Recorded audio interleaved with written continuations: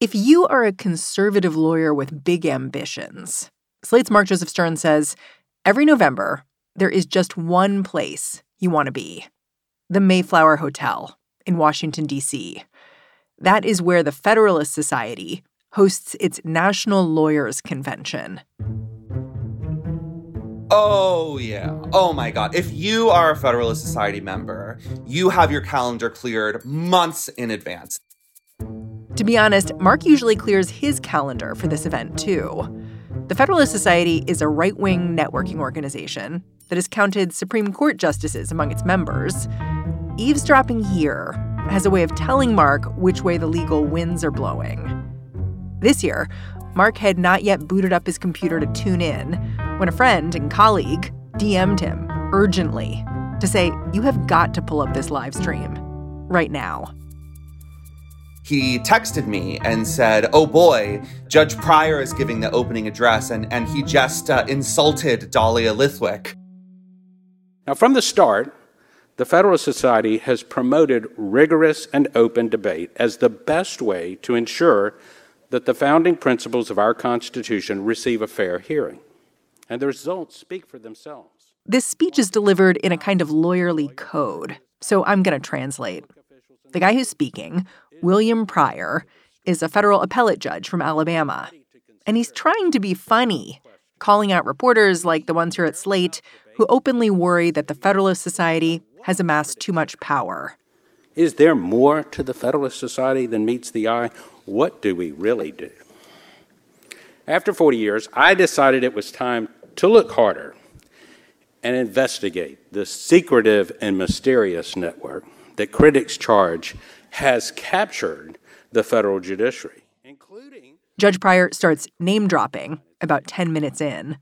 As the writers at Slate, Dahlia Lithwick and Rick Hasson, explain, the Federalist Society has, quote, styled itself a debating society long after it ceased to be anything of the sort.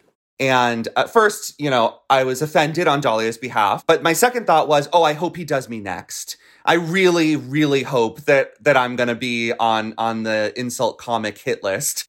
Mark got his wish. And no less an authority than Mark Joseph Stern. And really, is there less an authority? Has explained Federalist Society judges tend to hire Federalist Society clerks, and the conservative legal movement's radicalization machine produces an endless line of young lawyers even more extreme than their predecessors. Over the past half century, each generation of conservative attorneys... This judge, William Pryor, he's basically accusing journalists like you of misunderstanding people like him, and especially the group he's speaking in front of, the Federalist Society. He's joking that you think of the Federalist Society as a radicalization machine. Does the judge have a point here? Are you kind of paranoid? I don't think I am. I think that what's funny is that we all sort of agree on some level about what's going on, which is that more and more conservative lawyers and even law students from a young age are joining FedSoc, as we call the Federalist Society, like cleaving to its ideas and adopting an extremely conservative kind of orthodox mindset about the law. Well, they would say maybe these people have an appropriate respect for what the judiciary does. Exactly. That's exactly what they'd say. And that's not radicalization. That's just a return to the constitutional order. To me, it was kind of eerie to see this judge giving a speech with all the trappings of a Tucker Carlson monologue. But that did not really bother Mark. To him, his next move was kind of obvious. He wanted to see if he could get this judge on the phone. Yeah. I mean, that was my immediate reaction was, okay, you've named me, like you've invoked me. I feel like I have a right to call you up and ask you the questions that no one at this convention will ask because it's a friendly audience. Like, how about we actually get into the nitty-gritty here? And even if you just want to read me the script that you always give, like, at least do it in response to real questions that you're trying to dodge, rather than at a convention surrounded by your fans in a comic insult monologue. Today on the show, what happened when this judge said, sure, let's talk? I'm Mary Harris. You're listening to What Next? Stick around.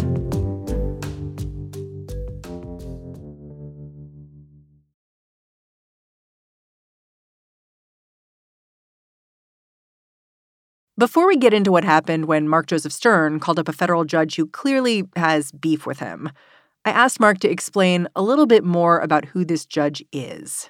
He said Judge William Pryor has been on his radar for a while now. He was even shortlisted for the Supreme Court a few years back.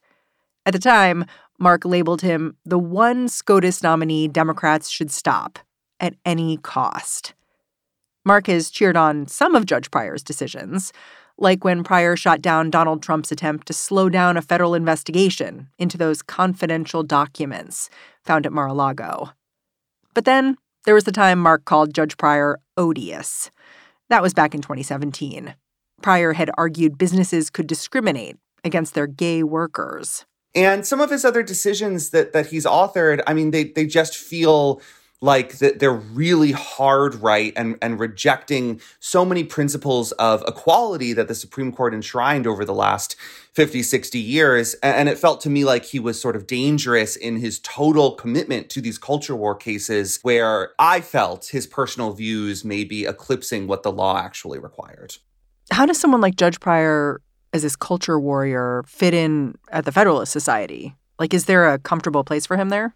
Yeah, he fits in perfectly because one of the tenets of the Federalist Society, and it's interesting, they say this on their website, is that they promote traditional values. And that is not, to my mind, a neutral statement. You're bringing up something interesting, which is how the Federalist Society describes itself. You know, they describe themselves as conservative, as libertarian, as having an Anglo-American approach, historically Anglo-American approach to the law. Is that correct? Yeah, and a separation of powers, that they believe deeply in the constitutional separation of powers, which is sort of a buzzword or a phrase that really means they oppose the administrative state, which is all of those federal agencies that actually interpret and enforce the law, like the Environmental Protection Agency, like the Department of Labor, like the Consumer Financial Protection Bureau, that they think those are infringing on the separation of powers by combining executive and legislative power. And I just don't think that's a neutral position. I think that it's just wrong for FedSoc to claim that it doesn't take any position on any major issue or even a small issue when its mission statement is that it promotes these traditional values and ideals that, again, really do align very neatly with what the Republican Party platform says today. If this organization is so conservative, how is it that a judge like Judge Pryor is able to speak in front of them? Like, aren't there rules about judicial code of conduct and what they can do and not do? Yeah, so that's an interesting question with an interesting answer. This has been very controversial within the legal community for a really long time. And you can understand why, as you said, the image of these judges getting rapturous applause for essentially being very conservative and specifically socially conservative, that looks a little odd, I think. It looks strange to see the fan club celebrating their hero. These partisan connections look so odd, in fact, that the Judicial Conference of the United States actually proposed banning federal judges from membership in the Federalist Society, as well as its liberal counterpart, the American Constitution Society. There was a huge backlash, mostly by conservative judges. Justice Clarence Thomas called it an effort to silence the Federalist Society. And in the end, the Judicial Conference backed down. So yeah, it's controversial. It's been debated. There's a policy that's been raised and defeated that would try to create some kind of wall of separation between judges and FedSoc, and it didn't work. If you watch that speech given by Judge Pryor, you can hear the way Federalist Society members like him characterize their own organization in this interesting way, because he tells the story of the founding of FedSoc. It started within a symposium at Yale University in the 80s, and then it grew because people like Judge Pryor got involved and were clamoring for more of this. Like, he describes He was a conservative guy. He subscribed to the National Review in college. And after this symposium, he got to law school at Tulane, and he calls up the Washington office of the Federalist Society where one person's working and is like, I want to start a chapter. Of course, there was no internet to search yet. None of us students could yet afford personal computers, nor did we have cell phones. But William F. Buckley Jr. was publishing National Review, which had covered the formation of the Federalist Society.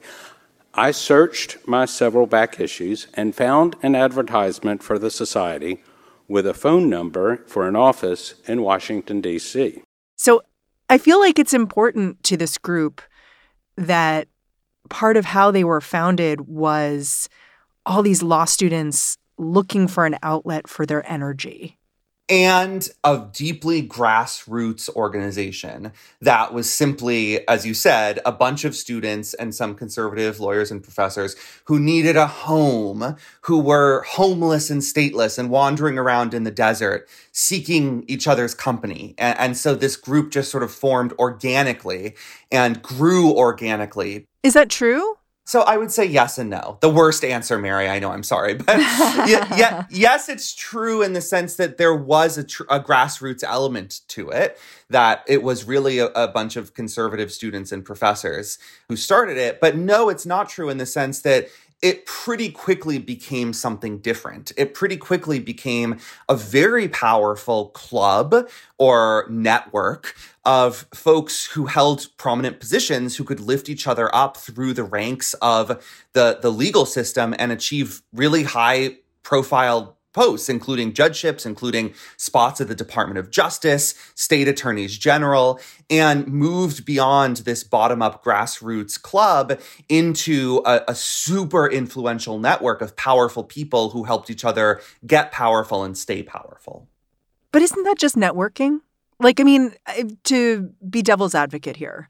Sure. I think the Federalist Society would say that's not the Federalist Society's fault, right? The same way that Twitter would say hate speech on Twitter isn't Twitter's fault. Twitter's just a place for people to go talk.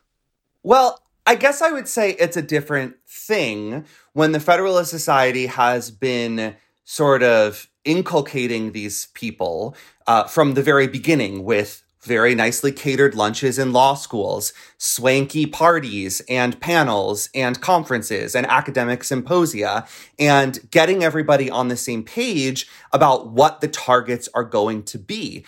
And now they are all working together to pursue the goals that they fantasized about together a decade ago. And that to me feels wrong. Maybe it doesn't to others. To me, it doesn't sit right. Yeah. And this kind of brings us back to the speech that Judge Pryor gave, because his speech was all about how the mainstream media, how people like you have characterized the Federalist Society. Like at some point he put up a slide that was like some food and he was like, we have these lunches. That's how we get them. I suspect many of the law students here today are here for one thing, the food. As Vox.com reports, students and faculty, quote, always attend the Federalist Society events because they have the best food and the best alcohol. And it was a sign to me that this criticism is at least hitting the mark. You know what I mean? I think so. I think that it's simultaneously hitting the mark and still all too easy to dismiss for the reasons that I think you just sort of pointed at, which is that it's not a literal conspiracy. I'm not accusing these guys of being conspirators. What I'm saying is that they all had the same formative experience together, developed the same goals together, and then helped each other get different powerful positions where they could execute those goals very efficiently. When we come back, how Judge Pryor answered these criticisms.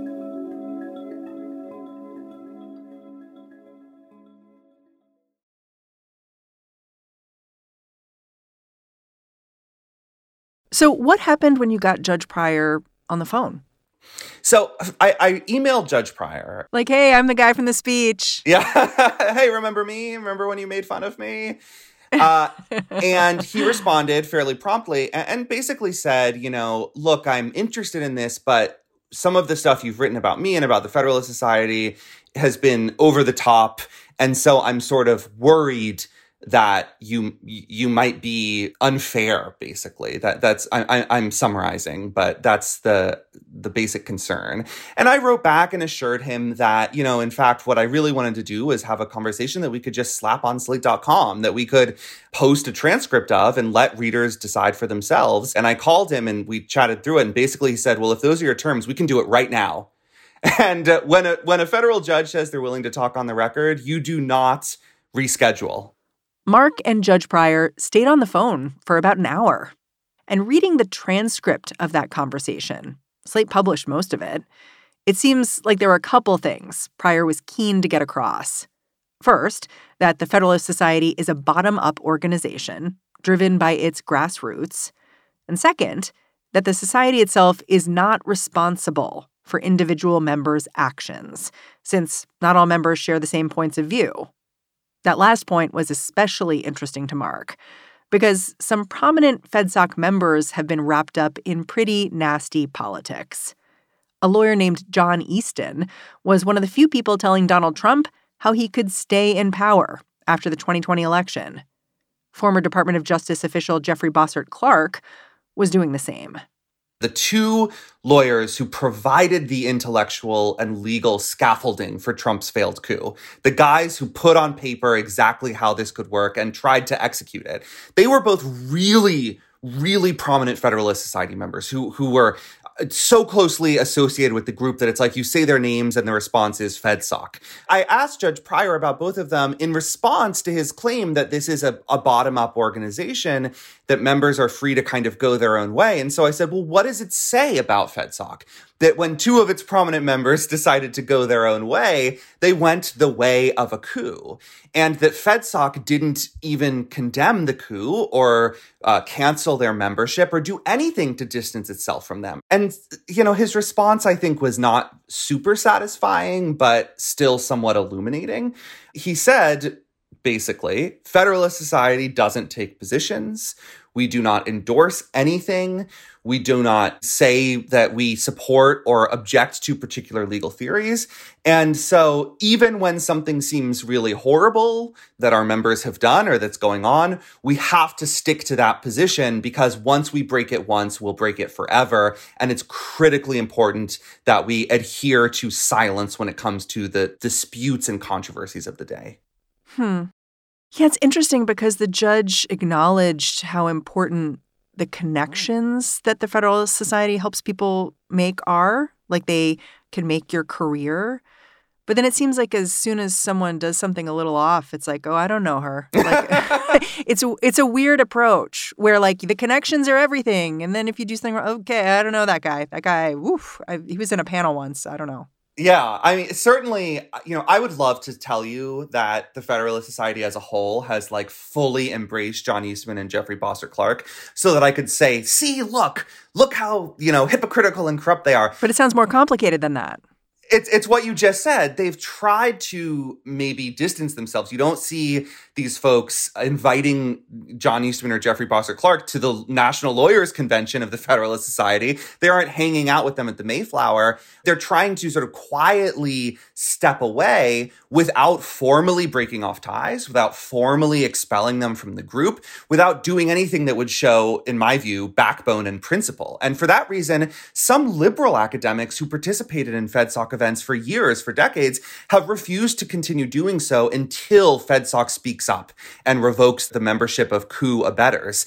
And that has put FedSoc in an interesting and difficult position. And that's the position I really wanted to press with Judge Pryor. Yeah. This point that the judge really wanted to hit home about how people like you, journalists in general in the mainstream media, want to think there's some hidden force shaping the conservative legal landscape. And that's just not it. It's, individuals doing their thing. It's not, there's no one behind the curtain. It reminded me of something else, which is in the last few years, I've heard a lot about this concept known as stochastic terrorism. It's kind of like disorganized terrorism. It's violence made possible by cultural shifts and incendiary language rather than a central leader.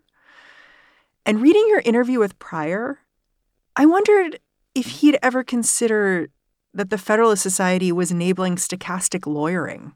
Like, maybe he's right. Like, there is no hidden hand guiding everything. But it doesn't necessarily make what the society's doing less dangerous.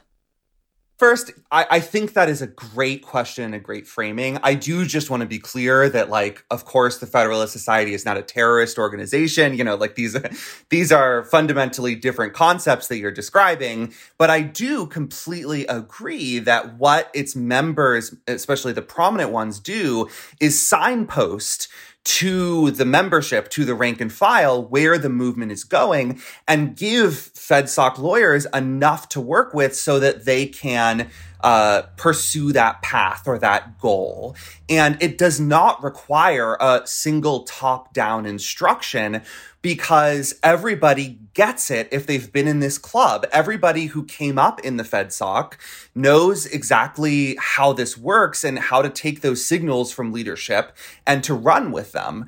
And one great example of how this works is the first two Obamacare challenges were an ideal example of what you just described, stochastic lawyering, right? These FedSoc members come up with these challenges to the Affordable Care Act. All of their friends and allies kind of get on board and develop complementary arguments and briefs and take their side, and it doesn't work, right? Then this third challenge to Obamacare arises, this really ridiculous challenge from a few years ago, where the idea was that just because Congress zeroed out the penalty for people who are uninsured, that it somehow destroyed the entire Affordable Care Act and it all has to be blown up. And a couple Federalist Society members devised this theory, and most of Federalist Society, I would say, didn't really like it. You actually saw a lot of prominent FedSoc members saying, this is absurd, this is a bridge too far, this is making us look bad. And those more prominent members almost sort of sent out the signals that they were not going to get on board with this challenge. And while the previous cases were decided by a narrower margin, this one was 7-2 in favor of Obamacare. This one got Clarence Thomas to vote in favor of Obamacare. And I just think that shows the power of this organization, that the signal sent from the top can almost sort of make or break a case and say where the lines are for what's reasonable and what's not when it comes to lawyering. Yeah. It's interesting in terms of creating a climate that is harsher. Like, I wondered watching Judge Pryor's speech where he mentioned you, if he himself would have given this same kind of speech just even 10 years back. Because it wasn't a typical judge's speech. You know what I mean? And it made me think about how the Federalist Society has enabled this newer, harsher way of talking and thinking, and whether you think that that was on the judge's mind as well when he spoke to you. So, yeah, and that's part of what I was talking about when I wrote about this radicalization machine that he found to be so grievously wrong and criticized in his speech. I think that there is a shift, not just in substance, but in tone among conservative judges. And it's especially noticeable among a lot of Trump judges. Trump's nominees to the judiciary have this take no prisoners style of writing, of talking, of questioning, where they almost sound like shock jocks saying these really wild things about how, you know, abortion is a moral tragedy and anyone who supports it is essentially a barbarian, about how the COVID vaccine is fake and doesn't work, and putting all kinds of anti-vax stuff in their opinions, saying offensive stuff about transgender people, refusing to use their preferred pronouns, all this stuff that kind of defies basic judicial temperament norms. That is coming out in a lot of Trump judges' opinions. And I almost feel like it's creeping into Judge Pryor's life and work here, because he has been, for most of his career, a kind of old-fashioned Southern gentleman. I think that he still is. That is the image that he presents to the world. But this speech was very much in the new Trumpier style of naming and shaming your critics, of saying out loud what used to be implied. And I think that just shows the widespread effect of these Trump judges kind of encouraging all of their allies to unleash their inner Trump, whether it's in little ways like a short speech to FedSoc or in big ways like a majority opinion destroying some part of the Biden administration or the federal government. It is more and more common to see this really explicit kind of partisan writing and talking in the judiciary. Has the judge sent you any of his thoughts after this piece ran? I believe that he enjoyed it. My sense is that he liked the piece and thought it was fair. Did you ever get a sense of exactly why he wanted to talk to you? You know, I think that he is an evangelist for the Federalist Society. And I think that he has a really smooth, even persuasive way of talking about it, especially since he was involved from the very early years. And he can paint that picture of the grassroots movement coming to life under Reagan. And I think he wanted to set the record straight to me just as badly as I wanted to set the record straight to him. And that we both had these particular views that we wanted the other to hear. Did you guys find any common ground? Yeah, I think this is what I was going to say. I don't want to toot my own horn too much, but I actually felt like we were talking to each other rather than past each other. One of the pieces of common ground that we settled on was that it is true that there's no vast conspiracy here. It is true that there's no kind of sweeping top-down mandate to pursue these particular policies and goals. That stochastic lawyering, as you described it, I'm sure he would use a different term, that is what's happening. I think it makes it more dangerous. He thinks it makes it a lot fairer and more transparent, but we agree that that is how it works.